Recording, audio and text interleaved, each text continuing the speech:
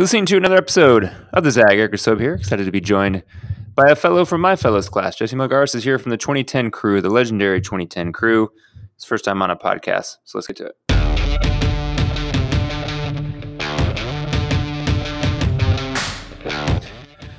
Yeah, so we're approaching almost a decade since we were fellows. What do you remember about being a 2010 NLC LA fellow? God, that was so long ago. You're right. It's been almost a decade. I remember it being a really transformative experience, both from kind of a content perspective, but then also just getting to know some really great people who have done some pretty awesome things over the last few years. So, but I was trying to remember, what were you doing at that time? Were you in the classroom? Were you just out of the classroom? This was what, 09, 010? Yeah, so we started January 2010, I guess, yeah. I think I was working for a consulting firm at the time, and somewhere around that time is when I returned back to schools. I think within a year. Okay. Doing NLC. Yeah, and then give people the scoop about what your job is presently and where you work. Yeah, so I'm the director of mathematics for Alliance College Ready Public Schools. We are a charter network here in Los Angeles. We have 28 schools. Serving mostly South LA, East LA, and the downtown area. A lot of my job is really can be sort of themed up into a couple questions. And so, really the ultimate question is, how are we ensuring that we are getting our kids to graduate from college? I think a lot about how are we ensuring that they're prepared for those, math-related jobs. They're going to be some of the top 5 paying jobs. That's what I spend a lot of my time doing. And then do you feel like you split that time, holed up in a room thinking about curriculum and writing curriculum for folks, or are you out in classrooms coaching people up? What's the bulk of your time spent doing? Yeah, so I have a team. So I have 5 people on my team. 4 of them are in schools all the time. They have a portfolio of schools, and they work with coaches and teachers. I spend a lot of my time coaching my team to be more effective in their coaching of coaches and coaching of teachers.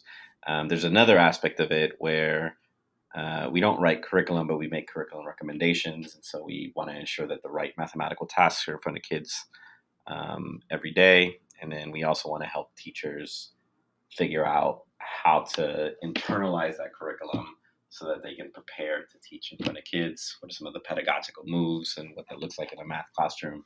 And then ultimately, our kids learning the key things that they need to learn in each lesson. And so we look at student work, we look at data, and try to figure out what are some of the learnings, what are some of the gaps, and how do we address that. But my time, I say, would be split evenly between being in schools, watching video, reviewing documents, interims, assessments, that sort of thing. And I think most people have some understanding that there's been a shift in how we teach math, right? So people have enough kind of eye on the news to see that for the most part, the majority of states, if not the majority of the country, shifted to a new set of standards and Common Core standards. And since then, maybe they've seen funny videos on Facebook or random posts there where I can't understand this math, or why is it so hard to teach multiplication now? But how do you distill down the really important changes that have been made on how we present and teach math to kids now? Yeah, the new math is a lot of people like to confront me about. So I think there's a couple key things, right? So most of us grew up in an era when we learned math in a very procedural way. So it used to be that the teacher stood up in front of the classroom and would say, I'm going to model these steps for you. We're going to do it together, and then you do 30 problems from this page. And no one talks. And if someone asks a question like why, the kid is told not to ask why, just sort of memorize these procedures that we're never going to use again. And so we've shifted away from that into Common Core. And so the idea is we want to vertically align to what people actually do in math fields in careers, in the real world, right? So if you are in a math related field, you're not asked to regurgitate a bunch of steps without thinking, right? Instead, what you're given is here is this complex world problem that we're trying to figure out. There's no clear-cut answer. There's many ways that we might be able to use math and different methods in math to solve this problem. You're usually working in groups, so you have to figure out a way that it makes sense to you. You have to be able to prove your reasoning and convince other folks and justify your thinking. And then with your group, arrive at sort of like a consensus. Like, we're going to try this out. Might make some mistakes, but then we will learn from those mistakes. And so really the Common Core practices, the mathematical practices as they're called, is really trying to align what happens in the real world or trying to align our classrooms rather, our classroom instruction to what happens in the real world. And so that's a lot of like the practices that we want to see. There were some other things, really trying to get students to understand more conceptual math. Oftentimes there's kind of like this debate like, oh, should we be doing conceptual or procedure? It's actually both. But it used to be that it was very procedure. And then there was a slimming down of standards. There's a lot less standards that are taught than there were in the past. However, there is a movement right now that there's still too many standards, particularly in high school. And there's some stuff that the state of California is sort of like beginning to discover to investigate, to figure out like, can we get rid of some of these other standards that like maybe we don't need. I've heard some talk around Algebra 2 and do some more kind of data analysis, but that's far in the future. Some stuff that's going on in the math world. Yeah, sounds good. When we come back, we'll talk a little bit more about what it's like to work with a bunch of schools and what's up in education in LA. Thanks for listening to this episode of The Zag. We'll be right back.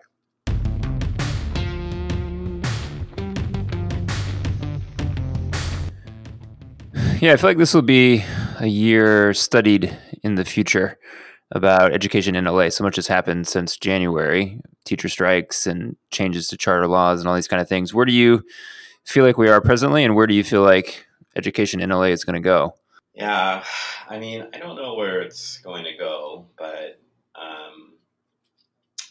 mean, I think it's interesting, right? Like, ultimately, to me, it's really about, like, I do this work and you know, a lot of people do this work because we care about the educational outcomes, like a social justice issue for me. Like, I want to make sure, we all want to make sure that our students are prepared for college and for life and beyond. I think what I often hear in the media and these conversations and debates are things that are really important, but I think oftentimes these debates we miss the conversation around what the science says or what evidence, what studies say about what's like actually pushes student learning. And that's, I think, a big miss that I don't think is happening in a lot of policy making, sort of policy making conversations with decision makers. And I worry a lot. I'm optimistic because I think, I get a chance to work with like really incredible, dedicated teachers, administrators, and folks in our network and across the city. But I do worry that oftentimes, like, it seems to me like decisions are being made without looking at some of like the data and evidence and what that suggests is best for kids.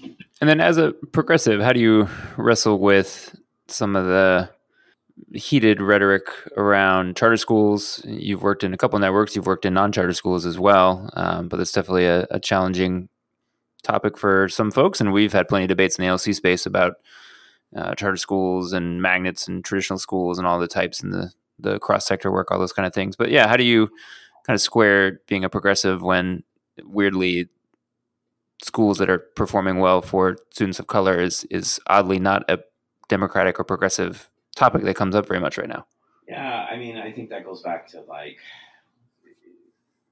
in these conversations of, well, it's charter versus district, or it's this versus that, private versus public. I think what gets missed again is like what are schools, both district schools and charter schools, like what are like some amazing things, because they are out there, that people are doing in classrooms and schools and districts across the state and across the country. And we all really, this is like, to me, it's an opportunity that we all can be learning from each other and setting up collaborative spaces. I think I'm uncomfortable with with when the conversation is framed, when it's like a district versus a charter school. I don't think that's the conversation we should be having. We really should be thinking like, how do we, like, we have this really complex issue of that I think we all should be trying to solve, which is how do we ensure that we're preparing our students for college and beyond. And I don't think we are helping solve that issue when we are pinned against each other, when I think we're actually all in the same boat. Yeah, makes sense. Listen, last thing, give us something to watch for either the rest of this calendar year or into 2020, whether it's in the ed space, maybe it's political races, maybe it's something else. What kind of things are you keeping your eye on?